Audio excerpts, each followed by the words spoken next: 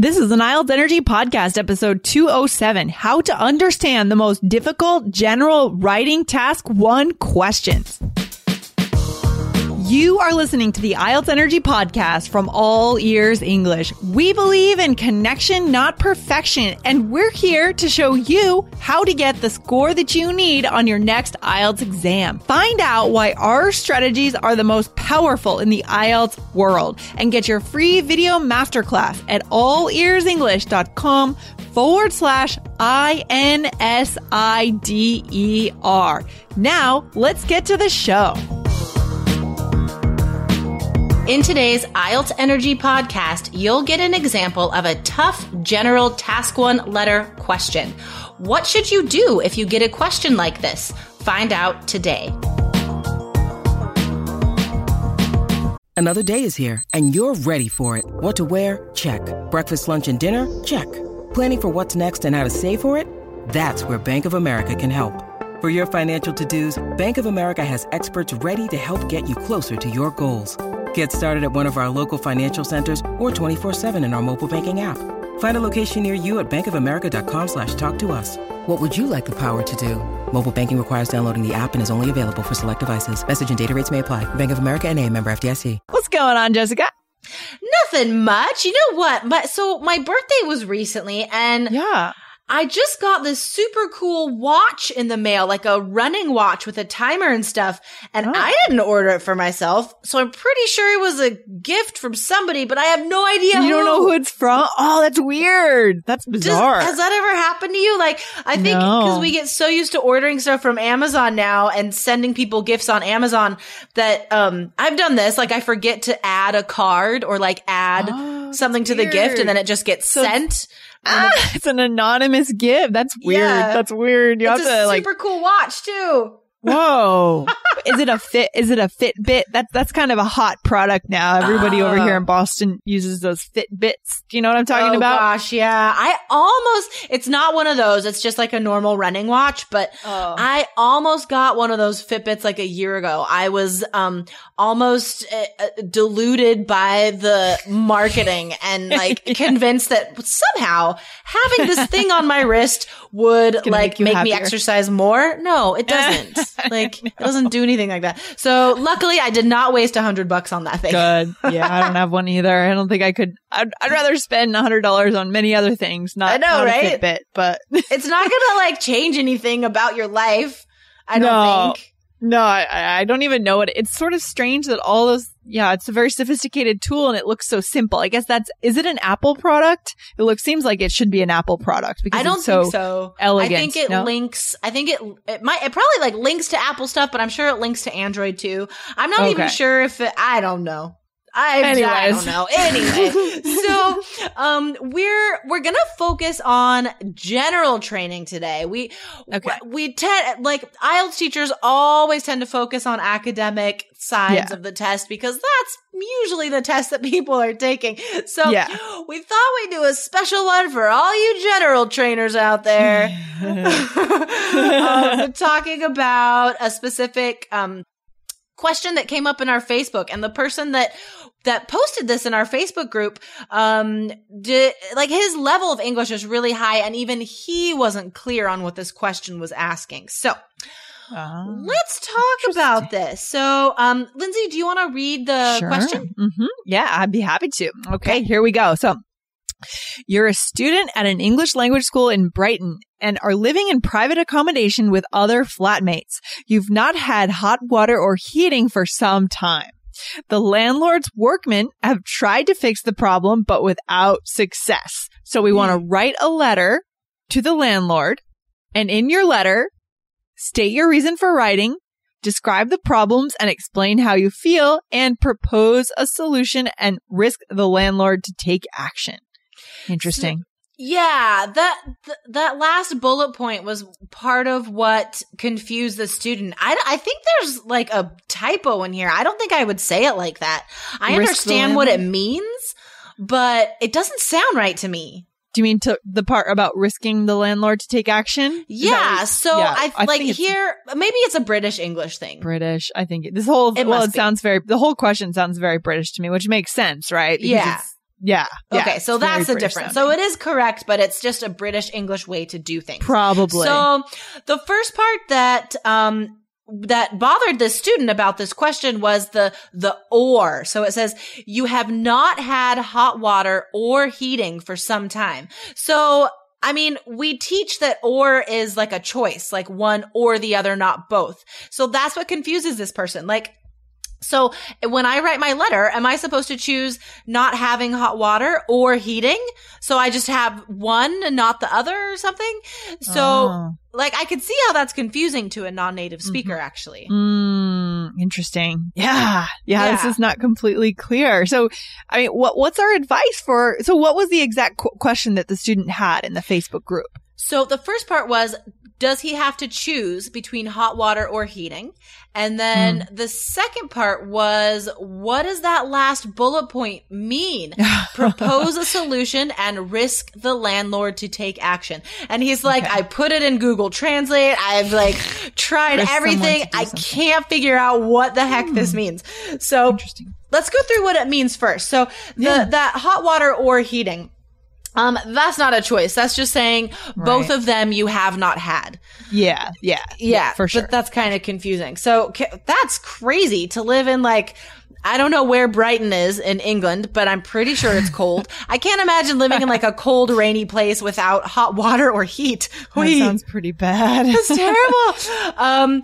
And then the last bullet point is also what confused him, right? So let's talk about what that means. Propose a solution and risk the landlord to take action. What does that mean to you?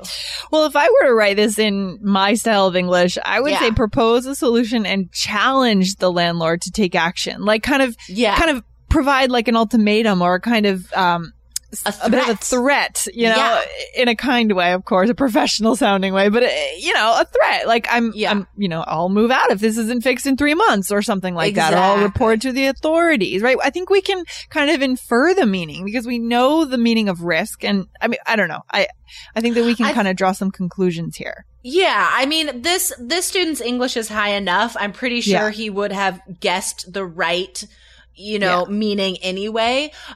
Because if you logically look at this, you know, you're living in a cold place. You don't have hot water. You don't have heat. And so how are you going to end that letter to your landlord? What are you going to do? Be strong. So this is like a natural thing. Like you would do this anyway if you're really writing this letter, right? Like if you don't fix this problem, I am going to write a letter to the editor. I am going to sue you. I'm going to go to the Better Business Bureau. I don't know, whatever like organization is in your town. Like you have to, you have to think of some threat there, in order for the landlord to take action. And that just means to do something, to fix the problem somehow. If you're ready to become a member of the 3 Keys IELTS Success System community and join our private Facebook group to start asking us questions immediately, you can do it now. Go to allearsenglish.com/KEYS. Yeah. So one question, what should we do? This is kind of jumping to the larger question, and I'm sure we'll get to this, but in the exam, if we really don't understand a question, I mean, what can we do? Do we sit there? Can we ask someone to, what can we actually do? That's a good question. No, you can't ask. Nobody can explain anything to you on the exam. So in the writing exam, well, for most of the exam, so the reading, listening, writing, that's done in the morning. Examiners are not there at this point. There are no examiners in the room at this point. You only meet an examiner on the speaking test in the afternoon. That's the only time you meet an examiner. And then the examiner comes in later to look at all the writings and give you grades. So they don't interact with you that much. The people that are there in the morning on the exam, those are the invigilators. Those are the test monitors. Yeah, I know, me too. The invigilators.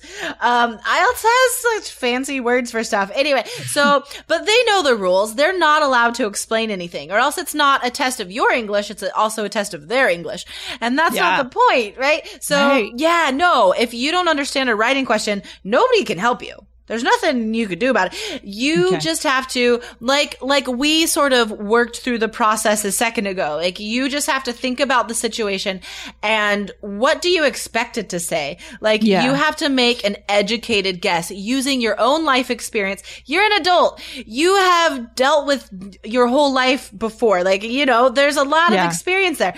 Just use that and take an educated guess. That's the best. Yeah. I think this brings to mind a bit of the brain box that we've talked about, right? Opening up that brain box, the situation box in our mind, and what's it likely to ask us to do, right? I mean, of course, there's a point that there's a reason we're writing this letter. We want results from this letter. So that piece is challenging the landlord to do something, right? That's the result.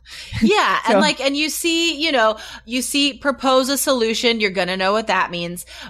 Risk is like, maybe something bad will happen. Yeah. Most people know what that means. And then landlord, that's the person you're writing to, obviously. Take action. You could get that action, doing something. So I think you could just look at the words you do know. And like last episode, we're talking about using the context to understand what we're reading. These reading comprehension skills, this also comes into play here, right? This same idea of using what you know, go for the overall meaning, and then just make educated guesses. So I think if you're at the level of taking the IELTS exam, you could definitely make an educated guess and guess correctly about what this means. Yeah. It's not meant to confuse you, right? The question is not. I think often when we approach a situation and we say to ourselves, oh, this isn't so bad, that can make it easier for us to find the solution, right? It's all about our mindset when we enter a problem or a question. We get started on a question. Yeah. Totally. That's why, that's, part of why Lindsay and I focus so much on the positivity and the confidence and saying how these are testing skills too. Having these strategies behind you to give you the confidence.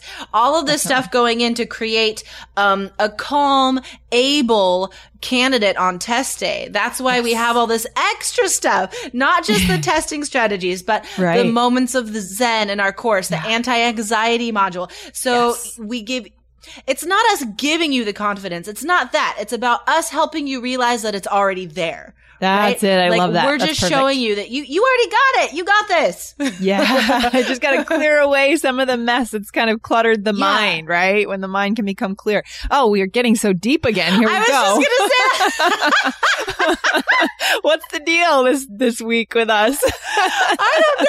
Maybe there's okay, I don't believe in astrology, but maybe I do. Maybe there's just some alignment in the universal planets this week, and it's just making us a little on the reflective side. A little on the reflective spiritual side. That's okay. It's going to help our listeners here. It is a piece of it, right? That confidence is huge. And again, when we go into an exam feeling like it's not going to be so bad, right? We are ready. If we've gone through a SMART course with a SMART study plan, we've learned the strategies we need, we've learned how to kind of deal with anxiety on the test, we'll be ready. We will be. We're going to be confident. That's another reason why our closed Facebook group with the course, why it's so beneficial, because a student might be doing really well in our course, feeling very confident, feeling awesome, and then go on an outside website like this question is on, read this question and be like, oh my, what? I don't understand. And then go back to the Facebook group. Go back to what you know. Have other students help you. Have Lindsay or I tell you, okay, look, because honestly, this question is tough. You would not see this on the general training exam. You wouldn't. This is way harder than something you'll see. That last point there, propose a solution and risk the landlord to take action.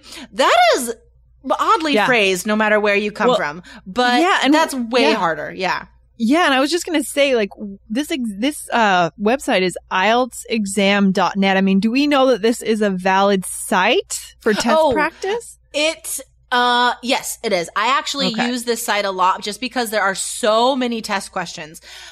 So that's the strength. There are so many test questions to practice with. But what I have had to do as a teacher for using this with students is to go through one by one every question and then choose the good ones, right? Okay. So they're not all good. Like it is a very good resource for sure, but you still need someone like me who knows the test to tell you question by question.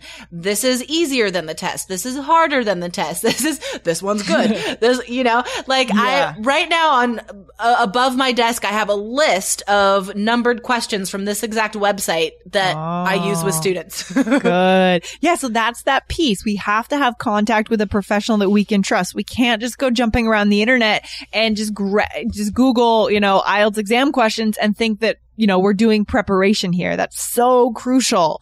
It'll kill our confidence if we do it, if we do that. If we choose the wrong questions. Yeah. Totally. And it's such a shame to gain confidence, which is difficult enough in the first place, but it is fragile. It's a fragile thing to have, especially if you have, your whole future like writing on something, and then it's even more fragile because there's like pressure put upon it. So yeah, definitely have someone you trust to go to, and hopefully just one person you trust. So you're not getting 3 different answers from 3 different people. If you like you have listened to this podcast, you've listened to Lindsay and I talk, we obviously know what we're talking about. We've done over 200 episodes about this test. Like we know what's happening here.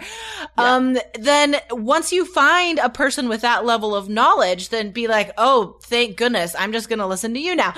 Yeah. That's a good idea. Find someone you trust and just go with it. And that way, at least like, you keep that person, like Lindsay and I, we are your resources as soon as you join the course. We're there. There you go. We're there to answer your questions. So exactly. You got it, Jessica. That's it. I love it.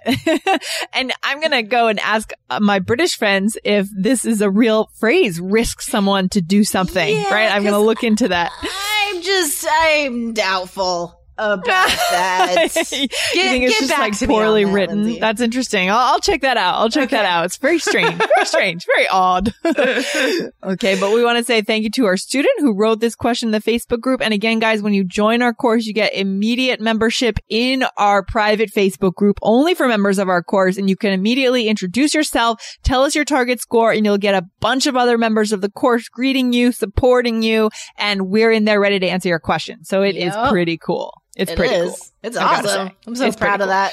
That was all you, Lindsay. That was your component. You thought of that. You're awesome. The Facebook group? Oh, yeah. It's a big piece, right? Because we don't want to be alone in cyberspace floating around. We need to come together, guys. So to get into that course, guys, go to allearsenglish.com/keys. So it's KEYS for the 3 Keys IELTS Success System. All right. There you go. Awesome. Okay, cool. Jessica, I'll see you tomorrow back on this show. All right. Sounds good. Enjoy the rest of your day.